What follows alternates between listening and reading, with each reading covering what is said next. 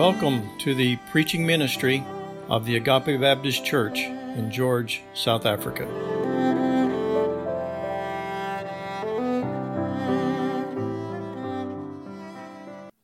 Morning, everyone. It's very good to see you guys. Our text for this morning's message is Acts 2, verses 1 through 41. I'm just going to read a small section for brevity's sake. I'll read Acts 2:14 and 37 through 41. Acts 2. But Peter, standing with the 11, lifted up his voice and addressed them.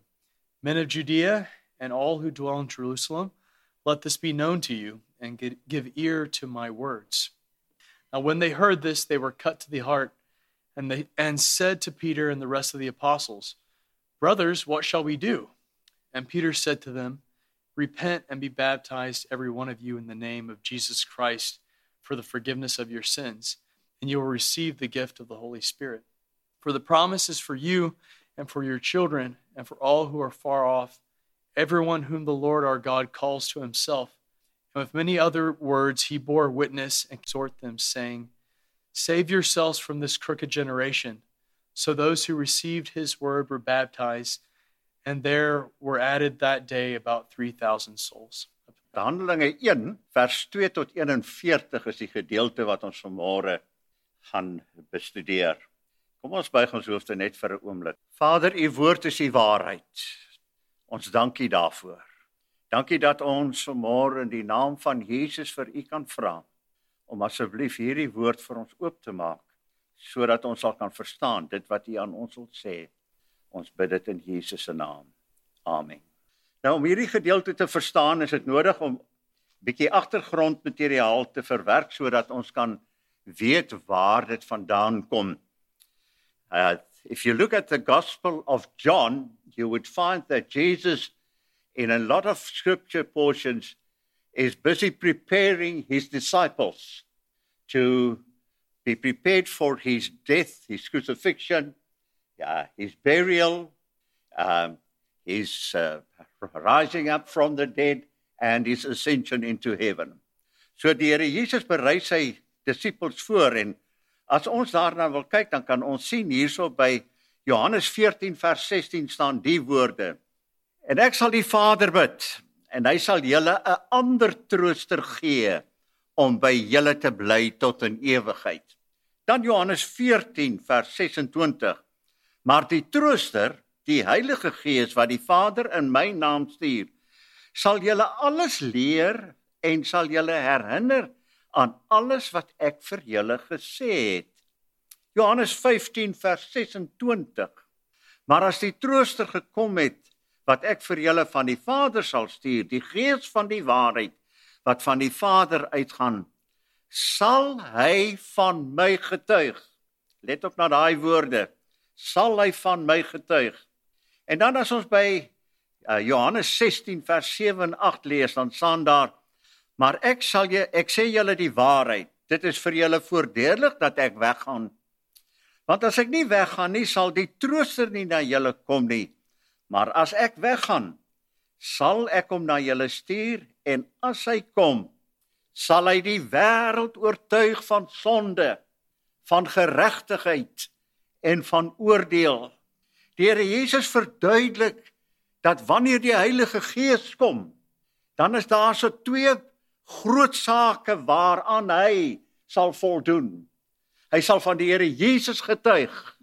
Hy sal tweedens, sal hy die wêreld oortuig van sonde, dit wat verkeerd is, van geregtigheid, dit wat reg is, en van oordeel, die oordeel wat kom oor die mensdom. So daarom kan ons vanmôre na hierdie gedeelte kyk in Handelinge 2, en ons kan sien hoe dat hierdie 'n werklikheid word met die uitstorting van die Heilige Gees. Wat 'n besondere skrifgedeelte. Hier sien ons hoe dat die Heilige Gees mense oortuig van sonde, geregtigheid en oordeel, en hoe dat hy van Christus getuig, hom aan die mense voorstel. Hierdie skrifdeel, as ek opsommenderwys kan sê, die Heilige Gees werk in mense om hulle te red en daardeur kinders van God te maak. Kan ek dit herhaal? Die Heilige Gees werk in mense om hulle te red en daardeur kinders van God te maak. Nou jy en ek kan vanmôre 'n vraag vra oor hierdie stelling wat ek maak en sê, hoe raak die skrifdeel en boodskap my vandag? Hier waar ek in 2021 lewe. Wat het dit met my te doen? Kom ons kyk dan na 2 verskillende oproepe wat hierdie skrifdeel maak.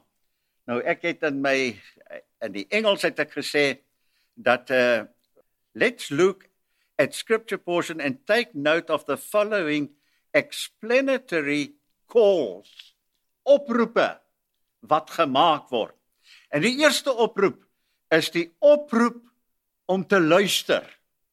Daar waar George vir ons gelees het, sal jy onthou, hy het gesê by vers 14, maar Petrus het opgestaan met die 11 en sy stem verhef en hulle toegespreek. Joodse manne en almal wat in Jerusalem woon, dit moet julle weet en luister na my woorde.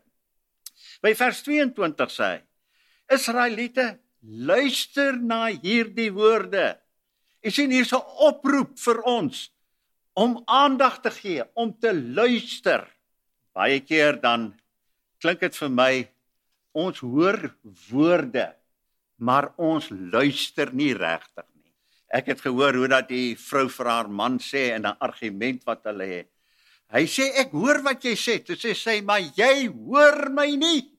Ons moet ook hierdie skrifgedeelte hoor, ons word opgeroep om ons gedagtes te vestig daarop, dat ons moet luister wat hier gesê word.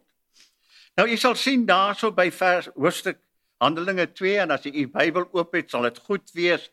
Vers 1 tot 4 word daar gesê, en toe die dag van die Pinksterfees aanbreek, was hulle almal eendragtig by mekaar, en daar kom skielik uit die hemel 'n geluid soos van 'n geweldige rukwind, wat hulle self, en dit het die hele huis gevul waar hulle gesit het.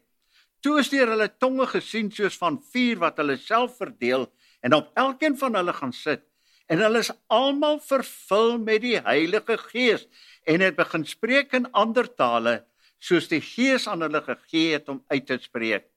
Ek wil tog hê jy moet oplet, die wonderwerk wat hier gebeur. You must please take note of the miracle that happens when the Spirit of God organizes that He is coming to live in the hearts of His disciples.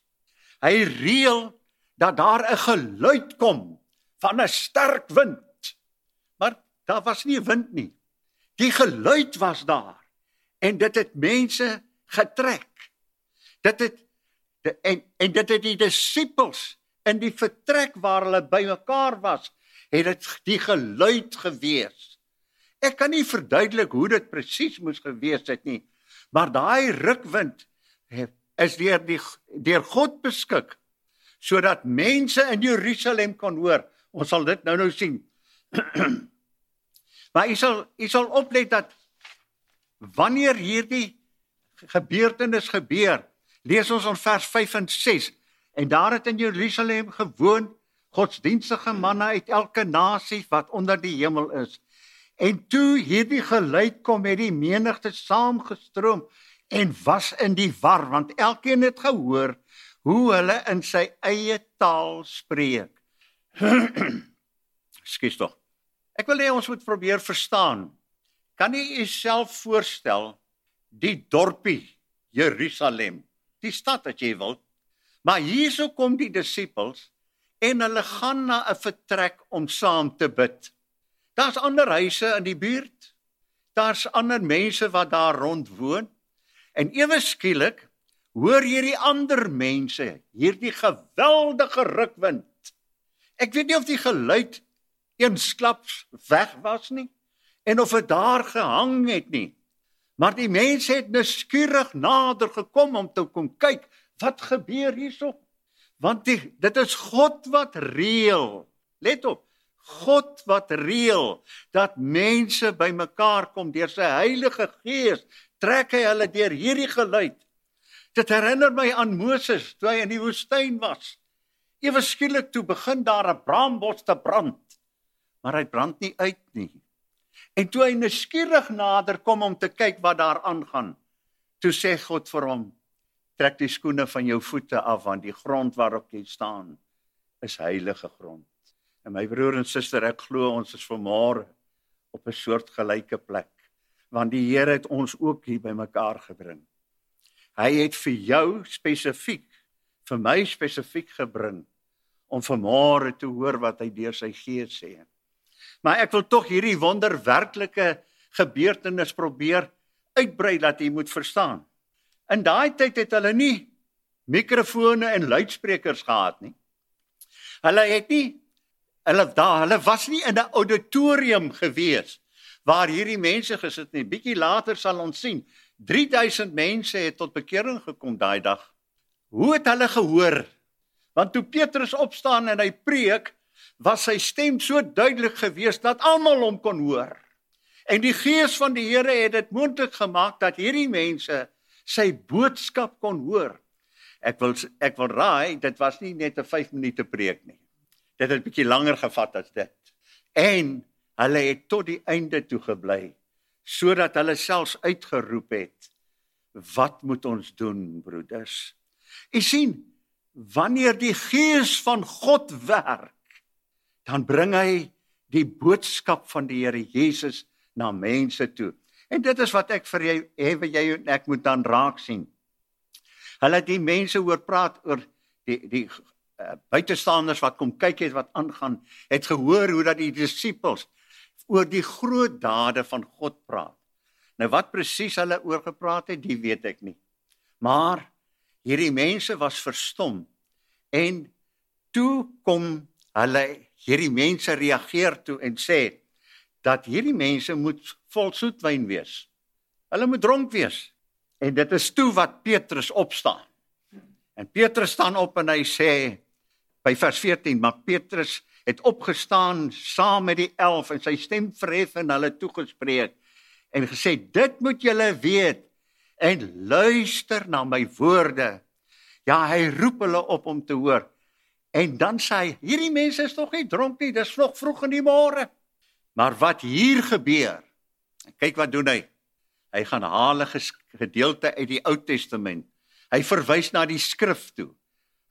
As ek dit so kan sê, hy gaan sy boodskap grond op die Bybel wat daar staan.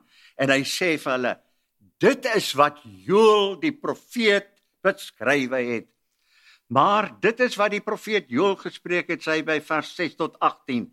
En in die laaste dae, spreek God, sal ek my Gees uitstort op alle vlees, en julle seuns en julle dogters sal profeteer, en julle jongelinge sal gesigte sien, julle ou mense sal drome droom, en ook op my diensknegte en diensmaagde sal ek in die dae van my Gees uitstort, en hulle sal profeteer. Ja, Petrus sê vir hulle, kyk waar kom dit vandaan. Dit wat julle hier sien, is nie net iets nie, wat toevallig gebeur het nie. Die Gees van die Here het lank al in Joël dit voorspel. En nou sien julle wat gebeur. Let mooi op, dat wat doen Petrus volgende?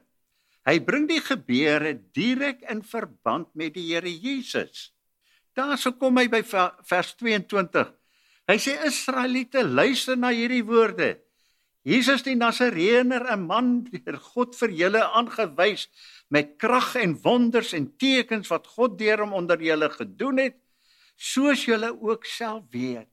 Hy sê vir hulle, mense, onthou julle vir Jesus? Hy het hier tussen ons geleef en hy het hier gepreek, hy het hier gewandel tussen ons almal. Jesus die Nasareëner. Hy het mos tussen ons gewoon, hier geleef. Ja, hy het baie kragte gedoen en wonders en tekens. Ja, almal het kennis geneem, van die gewone man op straat tot Caiaphas, van die Romeinse soldaat tot die keiserlike verteenwoordiger het kennis geneem van hom. En nou sê hy vir hulle, julle verwag die Messias om te kom. Hy het gekom. Hy was hier, maar julle het hom nie Gij glo nie, julle het in hom, julle het nie erkenning aan hom gegee nie. Kan ek jou nou net herinner, waarom kom die Heilige Gees? Hy kom om mense te oortuig, maar hy kom om van wie te praat? Hy het getuig van die Here Jesus Christus. Daarom is Petrus se volgende punt dus, hy sê vir hulle, mense, die Nasareëner, Jesus, het gekom, en julle het hom nie herken nie, en tog het hy hier kom woon. Die nuwe vertaling, die 83 vertaling, sê vers 23 soos volg. God het besluit en het vooruit bepaal om hom aan julle uit te lewer, en julle het hom deur heidene aan die kruis laat spyker, en hom doodgemaak. Onomwonde duidelik verklaar Petrus onder leiding van die Heilige Gees. Dit was God se plan, maar let op, julle het hom gekruisig, julle het hom oorgegee aan die heidene. Dit is julle wat dit veroorsaak het. By vers 24 lees ons hoe dat hom met God opgewek, nadat hy die smarte van die dood ontbid het, omdat dit onmoontlik was dat hy daardeur vasgehou sou word. Petrus verduidelik dat die Here Jesus is opgewek uit die dood. Hy kon nie daar bly nie. En dan gryp hy weer terug na 'n ander gedeelte wat Dawid geskryf het, daar by vers 30 tot 31. Kom ek lees vers 30 tot by 33. Het hy, dit is Dawid, omdat hy dit vooruit gesien het gespreek, ook nie van die opstanding van Christus, dat sy siel nie in die doderyk verlaat is en sy vlees verderwing gesien het nie. Hierdie Jesus het God opgewerk, waarvan ons almal getuies is, nadat hy dan deur die regter van God verhoog is en van die Vader die belofte van die Gees ontvang het hy dit uitgestort wat julle vandag nou hier sien. En dan by vers 34 en 50, want Dawid het nie in die hemele opgevaar nie, maar hy self sê, die Here het gespreek tot my, Here, sit aan my regterhand, totdat ek die vyande gemaak het, die voetbank, die voete van u voete. Nou kom ons by wat ek sou sê Petrus se punchline is, as ek dit so mag sê. Let op wat sê hy vir hulle. Laat dan die hele huis van Israel versekerlik weet, dat God hom Here en Christus gemaak het. Hierdie Jesus wat julle gekruisig het. Nou hierdie woorde is ook vir ons, my broer en suster, vir my en jou. Hierdie Jesus wat julle gekruisig het. Ek wil vir u sê, toe die Here Jesus aan die kruis uitgeroep het, ek het dors, het hy Carl Lehmkühl se sonde gesien, het hy gesien hoe dat ek, my stem ook daar en daar die jouende mense, om toe jou en beledig, omdat ek 'n sondaar is.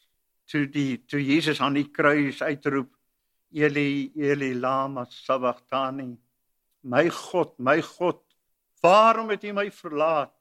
Het hy in jou en my plek gesterwe, wat julle gekruisig het. Ja, toe hy uitroep, dit is volbring, toe kon hy sê, die prys is betaal, dit is afgehandel. Die engel stel het, it is finished, is klaar. Hy het die prys betaal, en deur die Heilige Gees kan hierdie mense hoor, van Jesus, wat gekom het om sondaars te red. Wat is hulle reaksie?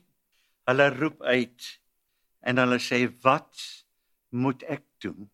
By vers 27, lees ons, toe hulle dit hoor, is hulle diep in die harte getref, en het vir Petrus en die ander apostels gesê, wat moet ons doen, broeders? Ja, u sien, die Heilige Gees het hulle oortuig. Hy het gedoen wat hy gestuur is om te doen. Hy het mense oortuig, en nou in hulle nood en benoudheid roep hulle, wat moet ek doen? Ja, kom ons laat Petrus verder verduidelik, en dan kyk ons na die tweede oproep uit hierdie skrifdeel, die oproep om hulle te bekeer en hulle te laat doop. The call to repent and be baptized. Handelinge 2 vers 38 sê, en Petrus sê vir hulle, bekeer julle en laat elkeen van julle gedoop word in die naam van Jesus Christus tot vergewing van sondes, en julle sal die gawe van die Heilige Gees ontvang. Ja, op grond van die Heilige Gees se oortuiging in hulle harte, roep hierdie mense uit in hulle benoudheid en hulle sê, wat moet ons doen, broeders? Dit herinner my aan Jesaja. Onthou jy toe hy vir God op die hoë en verhewe troon gesien het? Daar in Jesaja 6 lees ons daarvan. Dan kom hy en hy roep uit en hy sê, wee my, ek is verlore, want ek is 'n man onrein van lippe en woon onder 'n volk wat onrein van lippe is, want my oë het die koning, die Here van die leerskare gesien. Dit is Jesaja hoofstuk 6 vers 5. By 'n ander geleentheid is daar in die tempel 'n tollenaar en hy is besig om te besef hoe groot sondaar hy is. Lukas 18 vers 13 roep hy uit. En die tollenaar het ver weggestaan en wou selfs nie sy oë na die hemel ophef nie, maar het op sy bors geslaan en sê, o God, wees my sondaar genadig. Diep onder die oortuiging van sy sondigheid. Dis die werk van die Gees. En ook die prediker wat hier in Handelinge 2 aan die woord is, dis Petrus. Kyk wat sê hy by Lukas 5 vers 18, daar met die wonderlike visvangs wat die Here Jesus veroorsaak het. En toe Simon Petrus dit sien, val hy neer aan die knieë van Jesus en sê, gaan weg van my Here, want ek is 'n sondige man. In sy teenwoordigheid, my broer en suster, kom mens tot die ontdekking van jou eie sondigheid, jou absolute onwaardigheid. Ja, let op na die skrifdeel hier voor ons by vers 30, Handelinge 2:38. En Petrus sê vir hulle, bekeer julle. Repent. Dit lyk vir my, ek het 'n probleem hierso. Want hierdie is 'n woord wat ons nie maklik verstaan nie. Dit val nie net maklik op die oor nie. Dis 'n Bybelse term. In ons alledaagse lewe, as ons vir iemand sê, bekeer jou, hulle verstaan nie regtig nie. What does it mean to repent? By 'n ander geleentheid preek Petrus in die tempel, daar by Handelinge 3 vers 19, en hy sê, kom dan tot inkeer en bekeer julle. Wat hy sê is, kom dan tot inkeer. As die Gees van God jou dan oortuig in jou hart, bekeer jou aan die uiterlike ook, verander dan jou lewe. Om dit anders te stel, met inkeer bedoel die Heilige Gees dat ons moet verander word deur die Gees wat ons oortuig, en ons moet soos Christus beginne lewe, dit wat hy van ons verwag. Eers het ek alles onder my beheer gehad, alles gedoen soos ek dit wou gehad het, hoe ek wil, my voorkeure. Maar wanneer ek hierdie inkeer doen, wanneer ek my bekeer, when I repent, then I change to follow Jesus and all what he wants me to do. Ek vertrou nie meer op my nie, maar op hom alleen. Daar is in die Christelike tradisie 5 stellings wat gemaak word. Uit genade alleen, deur geloof alleen, in Christus alleen, volgens die skrif alleen, vir God se eer alleen. Dit is waar die Christelike godsdienst op gebaseer is. Dit beteken eenvoudig om van jou sondige besaan afstand te doen, weg te kom daarvan, dit te erken en dan om te draai en te lewe soos wat God dit van jou verwag. Ek is by geleentheid, ek was 'n teologiese student, toe bedien ek 'n gemeente op Sasolburg. En eendag toe kry ek 'n oproep, dame praat aan die ander kant, sê vir my, sy is Susan. Sy wil hê dat ek asseblief vir haar en haar man moet kom sien. Sy wil 'n afspraak maak, maar ek moet na hulle huis toe kom. Hulle wil hulle baba doop. Nou julle sal dadelik hoor, dit is bietjie vreemd vir 'n baptiste predikant om te hoor dat hulle wil 'n baba doop. Nou met die afspraak het ek die aand gegaan, hulle ontmoet, en vir Benny en Susan het ek ontmoet. En terwyl ons daar sit, toe verduidelik hulle vir my, hulle het 'n seentjie bygekry in die huis, die seentjie is bietjie siek, was in die hospitaal en al die tipe goed, en hulle wil hê ek moet die kind doop, want sê hulle, as die kind moet sterwe, sal hy nie hemel toe gaan nie, ek moet hom doop. En ek verduidelik vir hulle toe, mense, julle praat nie met die regte predikant nie. Ek is 'n baptis. Ons doop nie babas nie. Ons doop mense wat tot geloof gekom het. En toe verduidelik ek vir hulle dat ons almal is sondaars. En dat ons in hierdie toestand van ons sondigheid is ons verlore.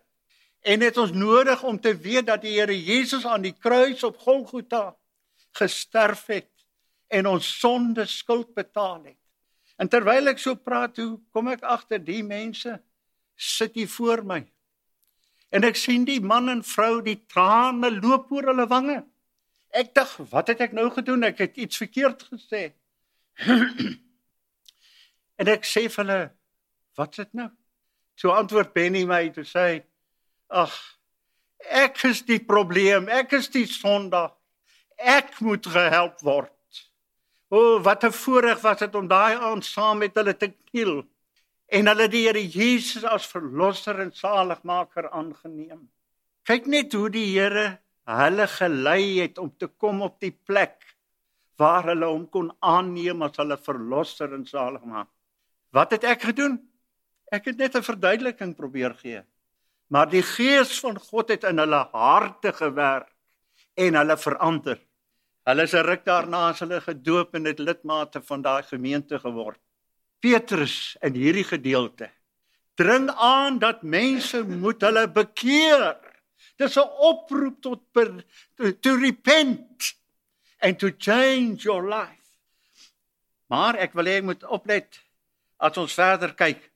Daar by vers 38 sê, en laat elkeen van julle gedoop word. Bekering word deur Petrus opgevolg met die begrip doop. Hy sê vir hulle, julle moet julle bekeer en laat elkeen van julle gedoop word in die naam van Jesus Christus tot vergewing van sondes.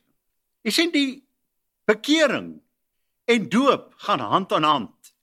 Dis saam. Dis deel van die evangelie. Dit is duidelik dat 'n mens kan nie die evangelie hoor en nie van die doop hoor nie. Ek wil tog hê jy moet vir my verdra as ek vir u gaan lees by hoofstuk 8 van Handelinge vers 26 tot 39. Dit gaan oor Filippus en die hofdienaar. En 'n engel van die Here het met Filippus gespreek en gesê, staan op en gaan na die suide op die pad wat afloop na Jerusalem, na Gaza. Dit is 'n eensame pad. Toe het hy opgestaan en gegaan en daar was 'n man van Ethiopië, hofdienaar, 'n staatsamptenaar van Kandassi, die koningin van die Ethiopiërs wat oor al haar skatte was en na Jerusalem gekom het om te aanbid. En hy was op die terugreis en het op sy wa gesit en die profeet Jesaja gelees. Toe sê die Gees vir Filippus, gaan daarheen en bly by daardie wa. En Filippus het daarheen gehardloop en hom die profeet Jesaja hoor lees en hy sê, verstaan u wat u lees? En hy antwoord, hoe kan ek tog as iemand my nie die weg wys nie? Toe vra hy Filippus om op die wa te klim en by hom te kom sit. En die gedeelte van die skrif wat hy besig was om te lees was dit, soos 'n skaap is hy gelei om geslag te word, en soos 'n lam wat stom is voor die een wat hom skeer, so maak hy sy mond nie oop nie. In sy vernedering, in sy oordeel weggeneem, en wie sal sy geslag beskrywe, want sy lewe word van die aarde weggeneem. En die hofdienaar antwoord en sê vir Filippus, ek bid u, van wie sê die profeet dit? Van homself of van iemand anders? En Filippus het sy mond geopen en van daardie skrif begin en die evangelie van Jesus aan hom verkondig. En terwyl hulle voortreis op die pad, kom hulle by water. En die hofdienaar sê vir hom, daar is water. Wat verhinder my om gedoop te word? Toe sê Filippus, As jy glo met die hele hart, is dit geoorloof. En hy antwoord en sê, ek glo dat Jesus die Seun van God is. En hy het beveel dat die wa moet stilhou, en hulle het albei in die water afgeklim, Filippus en die hofdienaar, en hy het hom gedoop. En toe hulle uit die water opklim, het die gees van die Here Filippus skielik weggevoer, en die hofdienaar het hom nie meer gesien nie, want hy het sy weg met blydskap gereis. Sien nie wat hierso gebeur?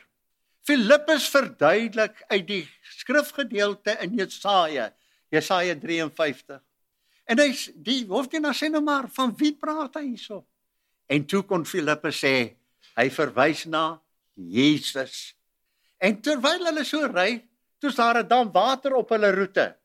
En Filippus moes vir hom gesê het van die doop, want toe hy die water toe sê hy vir Filippus, daar is water, wat verhinder my om gedoop te word?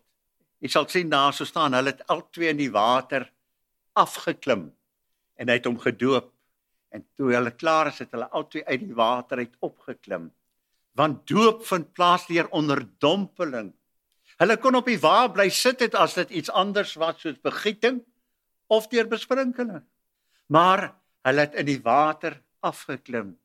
Maar wat ek graag wil hê jy moet sien is, dit is deel van die evangelie. Ja, as ons hierdie feit wil verder voer, kan u vele ander skrifgedeeltes van in Handelinge gaan. Handelinge 9 vers 18. Paulus sê, toe hy tot bekering kom, het die skille van sy oë afgeval, sê dit, en hy is gedoop. Ons lees van Lydia in Handelinge 16, hoe dat sy en haar gesin gedoop is toe hulle tot geloof gekom het. My liewe broer en suster, as jy lees van iemand wat tot bekering kom in die Bybel, selfs toe die tronkbewaarder, wat is dit, Christus, tot bekering kom in die tronk, daar die nag het hulle hom gedoop, want die evangelie sluit die doop in. Die doop is 'n handeling van getuienis, en dit sê vir ons wat in die hart van die mens gebeur het. Daarom kan ek en jy dit maar so verstaan. Dit moet in die naam van Jesus Christus wees, want dit is hy wat gesterf en met sy bloed vir ons sondes betaal het. Ja, hy is opgewek en hy lewe, sodat ons ook kan lewe tot sy eer en sy verheerliking. Dan sê Petrus in vers 38 en 39, hy onthou nou wat hy gesê het, bekeer julle en laat elkeen van julle gedoop word in die naam van Jesus Christus, en julle sal die gawe van die Heilige Gees ontvang. Want die belofte kom julle toe, en julle kinders en almal wat daar ver is, die wat die Here ons God na hom sal roep. Hierdie teksvers moet ons net ook mooi verstaan. Petrus sê dat wanneer mense tot bekering kom, dan gee God sy Heilige Gees om in hulle harte te kom woon. Dit is die gawe wat aan jou gegee word, wanneer jy tot bekering kom, wanneer jy weergebore word. Want dit beteken dat jy nou deur die Gees gelei sal word. Jy kan nou onder sy beheer lewe. Nou die belofte kom julle toe. Hy praat daar met die mense wat voor hom staan. Hy sê, as julle bekeer, sal die Gees vir julle gegee word. En julle kinders, as hulle tot bekering kom, sal die Gees aan hulle gegee word. En almal wat daar ver is, almal wat die Here na hom sal roep, almal wat tot bekering sal kom in die toekoms, sal die Gees van die Here ontvang. Paulus bevestig hierdie in Romeine 8 vers 8 en 9. Hy sê, en die wat in die vlees lewe, kan God nie behaag nie. Julle is egter nie in die vlees nie, maar in die Gees, as naamlik die Gees van God in julle woon. Maar as iemand die Gees van Christus nie het nie, die behoort nie aan hom nie. Jy sien, die Gees kom woon in 'n mens se hart as jy tot bekering kom. Petrus wys duidelik daarop dat die Heilige Gees aan almal gegee word wat tot bekering, want die Here, ons God, na hom sal roep. Tot sy eer sal dit gebeur. Ja, die tweede oproep van Petrus in hierdie skrifgedeelte is bekeer julle en laat julle doop. En jy sal sien, ek het nie gesê 3 oproepe, beroep en doop nie, want bekering en doop is een geheel in die evangelie. Vriende, het jy opgelet wat daai dag gebeur het? Daar is 3000 mense by die geleedere van die disippels gevoeg. Ja, wat 'n doopdiens moes dit nie gewees het nie. Ek wens ek kon dit bywoon. Ek wens ek kon dit sien. Maar vanmôre is ek en jy hier. Ek en jy is ook opgeroep om te luister en as ons gehoor het, om ons te bekeer en te laat doop. Miskien is hier so iemand wat sit, wat vir die eerste keer vanmôre hoor en dat die Gees jou oortuig. Iemand wat hoor en sê, wat moet ek doen? Jy kan vanmôre kom en daai vrede by hom kom haal. Of jy is miskien iemand wat al gehoor het, maar nog nie gedoop is nie. En jy vra, wat moet ek doen? Daar sit Pastor Bryant. Praat met hom asseblief.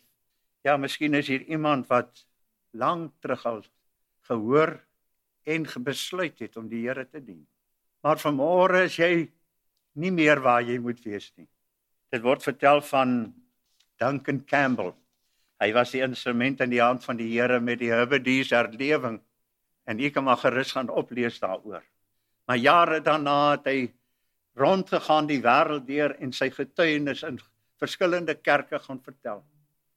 En eendag toe hy by die huis is, die Sondagoggend, toe hoor hy iemand speel op die klavier in sy huis en hy stap met die trappe af, toe sit sy dogter wat die klavier speel. En is 'n sendinglied wat sy speel. En hy sê van, maar dis baie mooi dat sy dit speel. En sy sê, yes daddy, last night at the missionary service, I dedicated my life to Christ. En sy bly so rukkie stil, sy sê, daddy, can I ask you a question? Hy sê, ja. Sy sê, why isn't it right between you and Jesus? Is dit reg tussen jou en Jesus vanmôre? Hoor, jy moet luister en dan moet jy jou bekeer. Kom ons buig ons hoofde. Vader, baie dankie dat U ons die geleentheid gee om vanmôre weer te kan hoor. Ja, en dat ons ook vandag kan besluit, dat ons kan regmaak. Help vir ons asseblief om dit nie lekker raak te doen nie, maar te bedoel. In Jesus naam. Amen.